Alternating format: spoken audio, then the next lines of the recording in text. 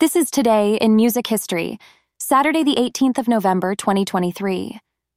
Welcome, music lovers. Turn back the clock to this day in 1986. In an era when technology was changing the landscape of music as we know it, the drum machine was fueling the rise of the new wave sound, and artistry was married with innovation. On the Billboard Top 100, Madonna was holding everyone captive with Papa Don't Preach, a #1 single that shocked some, but left most tapping their feet. Its controversial lyrics painted a picture of rebellion and freedom that resonated with many a teenager. Staking its claim among titans, newcomers Bon Jovi brought a rock and roll revival to the music scene with the hit You Give Love a Bad Name.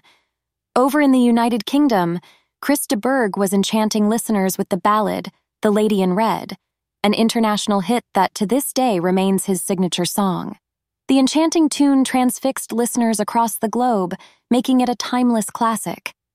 Meanwhile, a musical revolution was brewing within the underground domain of hip-hop.